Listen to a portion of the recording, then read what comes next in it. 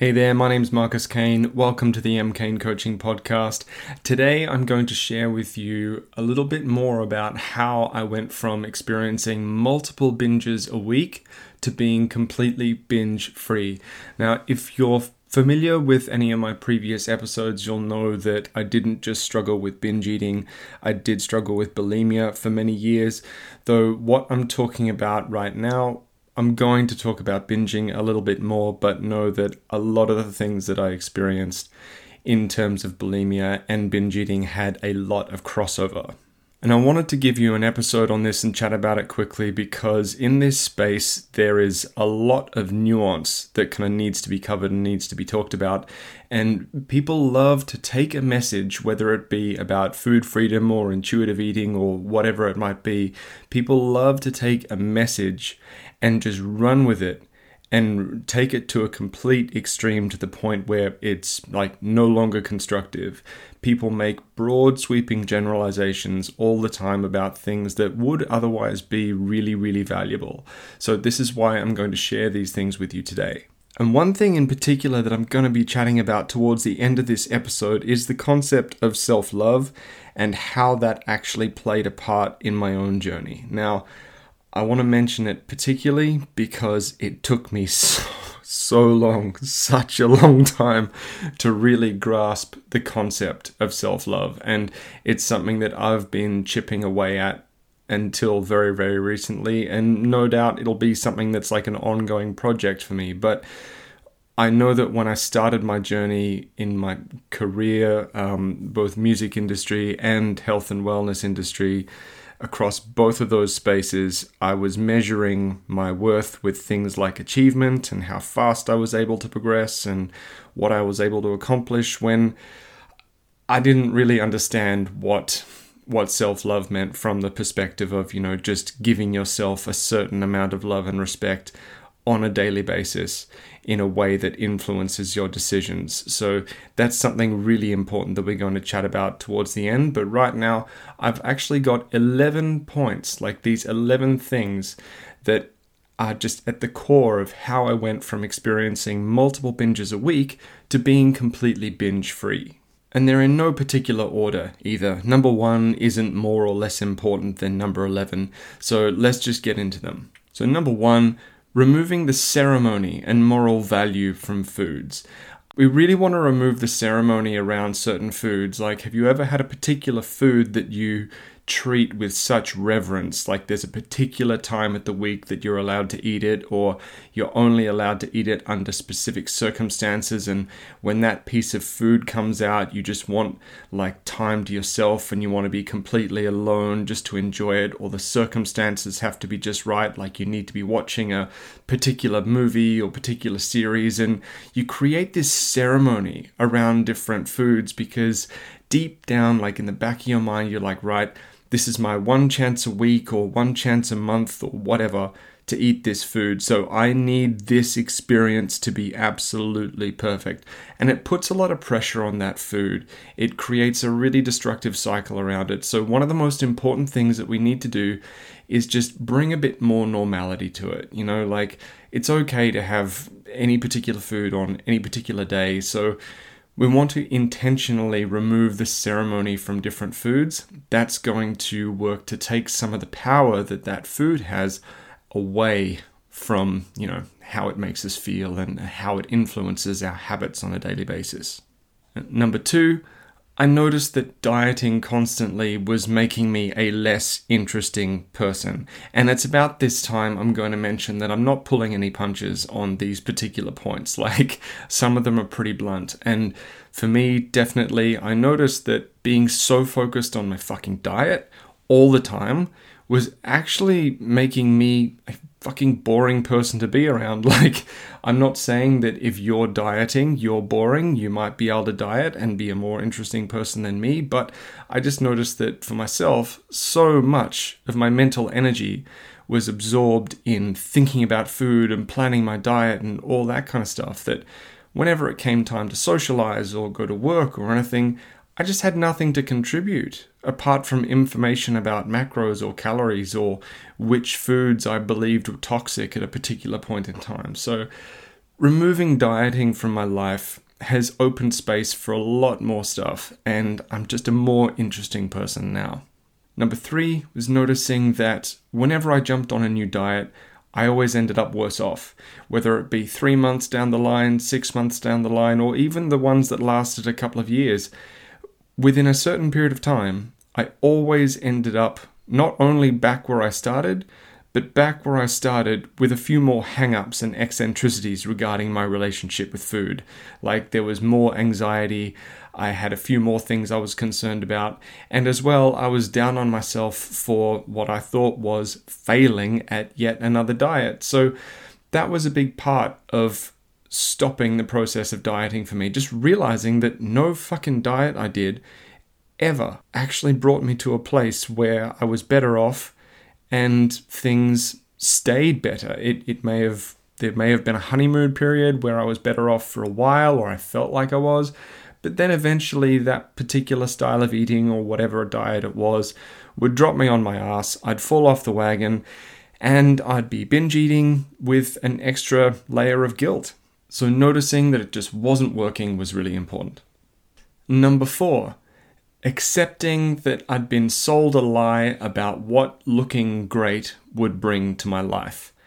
Now, I spent so many years in a very, very athletic body that, a very small number of people, mainly other gym people, would comment on, just being absolutely miserable, that I realized that, I was sold this idea of I'm going to be really happy. I'm going to absolutely boss life. Everything is going to be amazing. Everyone's going to think I'm so fucking attractive, whatever, when I looked a certain way. But at the end of the day, very few people actually gave a shit. And something that I remember very distinctly from that time of my life where I was kind of super, super lean and trying to look like Brad Pitt in Fight Club, I didn't get a lot of second dates, right? I managed to get a few first dates, but after spending a very small period of time with me, most people who went on a date with me were just like, you know what? You are just stressing about food at the restaurant, or distracted, or just boring, or just have nothing to say, or really uptight. People around me could tell that I wasn't happy. And that affected the degree of satisfaction that I actually got out of being in what we could call good shape. So I realized that I'd just been sold a lie about what looking like that was going to bring me. Certainly never got me a promotion or anything like that. It never got me an increase in my income. The people who were coming to me for coaching cared more about whether or not my attention was on them and whether or not I was actually a good coach, rather than what my exact body fat percentage was, right? So this was a big one for me. I'd overestimated or had been sold a lie about what being in great shape would actually bring. Number 5, this is very similar to the last one, but it's more of a personal thing, right? So I noticed that being in a leaner body wasn't making me happier. So there's the external stuff, like being in a really athletic body didn't really do much for me in terms of career or relationships or anything like that. But within myself, I wasn't happier. I was not a happier person in that body. I spent a lot of time very, very lean, very, very alone, very kind of depressed, sitting in my apartment, not wanting to go out and, risk spoiling my diet or risk missing some sleep and not getting to the gym in the morning. So that was a big one, realizing that I actually wasn't happier.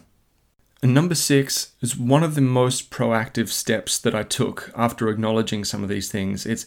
I started to eat my favorite foods every day and really bring a sense of abundance to these foods. Now, this helped no end in terms of becoming binge free, because something I've mentioned before is a kind of a mantra that became very, very powerful for me in my own journey was, you can always have more tomorrow.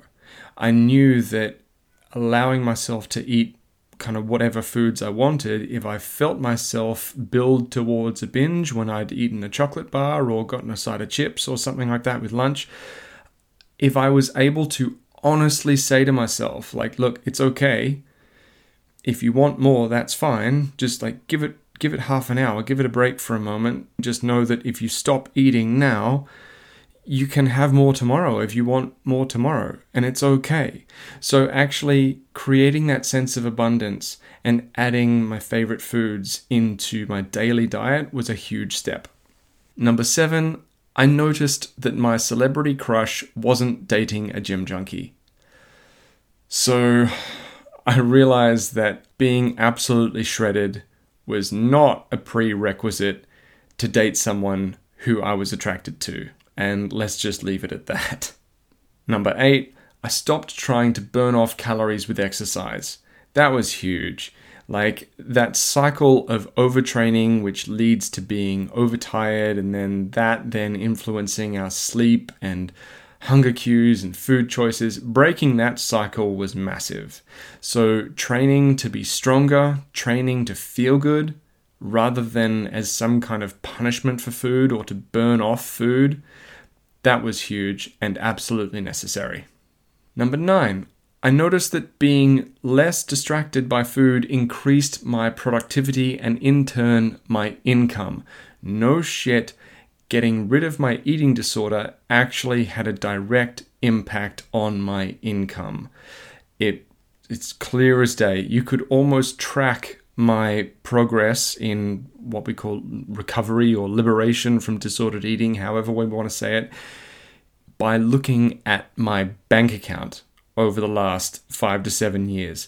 I have literally progressively made progress in my productivity and my career and my income as my relationship with food has become more relaxed and more low maintenance. Number 10, realizing that food is neither poison or medicine.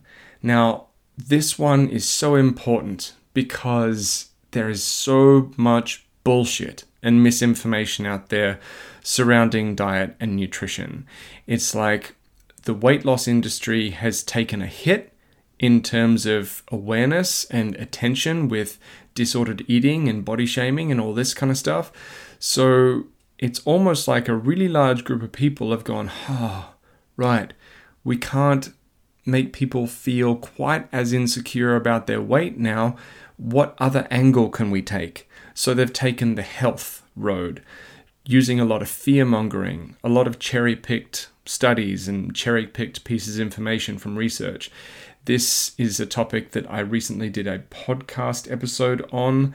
I can put a link to that in the episode description. And that particular episode is about how to identify false information and pseudoscience when looking at nutritional information. So something really helpful to remember is that the dose makes the poison, right? The same goes with the food is medicine argument. People would like to have you believe that if you buy their diet, it will cure you of this and cure you of that.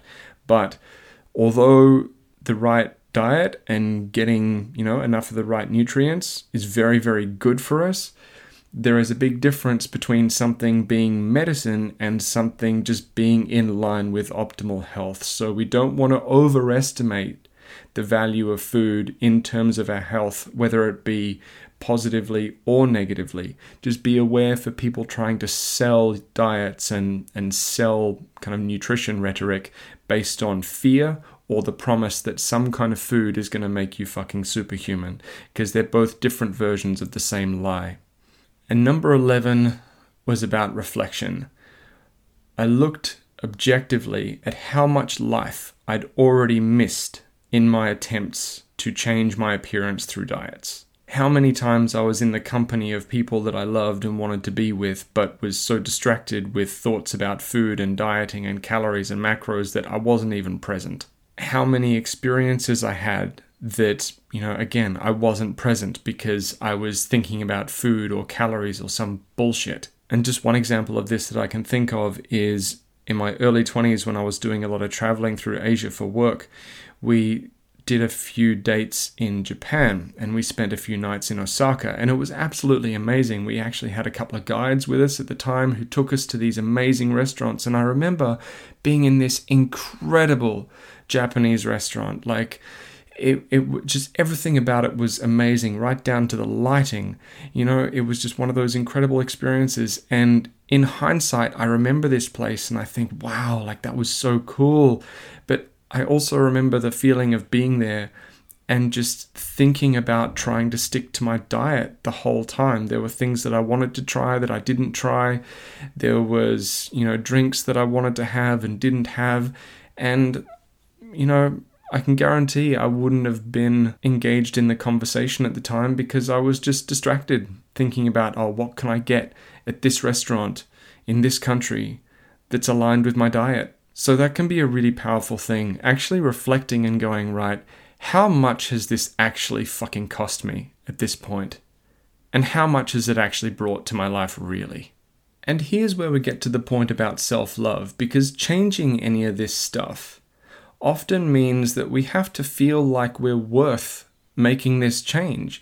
You've got to love yourself enough to go, you know what, this isn't making me happy, I need to change something. And when people talked about self-love around me for so many years, I was like, sounds soft, that's not going to help me achieve anything. What does self-love achieve?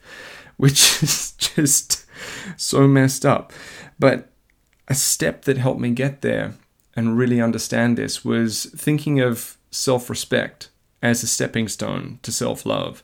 Because, having self-respect or cultivating self-respect, it's just, getting a foot in the door before we get to that point of self-love. And I find that talking to myself about self-respect, maybe in those moments that I find it difficult to cultivate self-love in, that can be really useful. But then as well, if we look at self-love and think about love in terms of being a verb, like a doing word, I hope I got that right, rather than a feeling, that can be a really constructive thing. Because love is acting a certain way as well as a feeling. Sometimes, we might not be filled with love, but we can still act in a loving way. Like the actions I take with or towards my body are actions of love. Almost thinking of these things like something that you would or wouldn't do to or with someone else you love, like another person. And this is where we can find a lot of helpful nuance, because we can ask ourselves, would I do this to someone I love? Or how would I act if I was dealing with someone I love and taking care of someone I love rather than thinking of myself? So let me run this list by you for a second and tell me, how would you treat someone you love in terms of these actions? Would you make them go hungry? Would you force them to exercise in a way that they hate? Though at the same time, would you encourage them not to do any exercise? Would you feed them a diet that's making them sick? Would you feed them an unnecessarily restrictive diet? Would you pander to their impulsiveness? Would you encourage them to practice healthy skills for processing emotion? Would you encourage them to communicate their needs effectively? Would you encourage them to be selfish? Or would you encourage them to never prioritize themselves? Thinking about these questions can provide some interesting context, because a lot of them are based around extremes. Like, you wouldn't encourage someone you love to be selfish, but at the same time, you wouldn't encourage them to never prioritize themselves. You wouldn't feed them a diet that's making them sick, but at the same time, you wouldn't feed them an unnecessarily restrictive diet. You wouldn't chase someone around a football field making them do press-ups and whipping them, but at the same time, you wouldn't tell them, no, just sit on the couch, you don't need to do shit, you'll be just fine. People love to create content and rhetoric out of extreme messages, but the whole point of self-love is to treat yourself well. And that happens through action. That doesn't necessarily mean always doing what we feel like doing. That means doing for ourselves what we would do for someone that we love. And I can say with 100% conviction that in overcoming binge eating and bulimia myself, there were times when I needed to be very compassionate towards myself, but there were also times when I had to just call myself out on my own bullshit. And it's something that I feel is a bit lost in some of the content out there surrounding overcoming binge eating or overcoming disordered eating. There's a lot of messages about self-love and self-compassion, which is really, really important and really relevant. But there are going to be times when doing the kind thing for ourselves involves increasing our self-awareness, learning how to navigate some difficult emotion, maybe challenging ourselves on some habitual thought processes that we're taking for granted because they've always been there and we've been this way for so long, but maybe they need an update. So I hope you found this helpful, or at the very least, just a little bit thought-provoking. If you'd like to catch up with me at all to chat about any of these things, or you have questions about your own journey, I will put a link in the episode description. So thank you so much for joining me today. My name's Marcus Kane, and I'll be back again soon.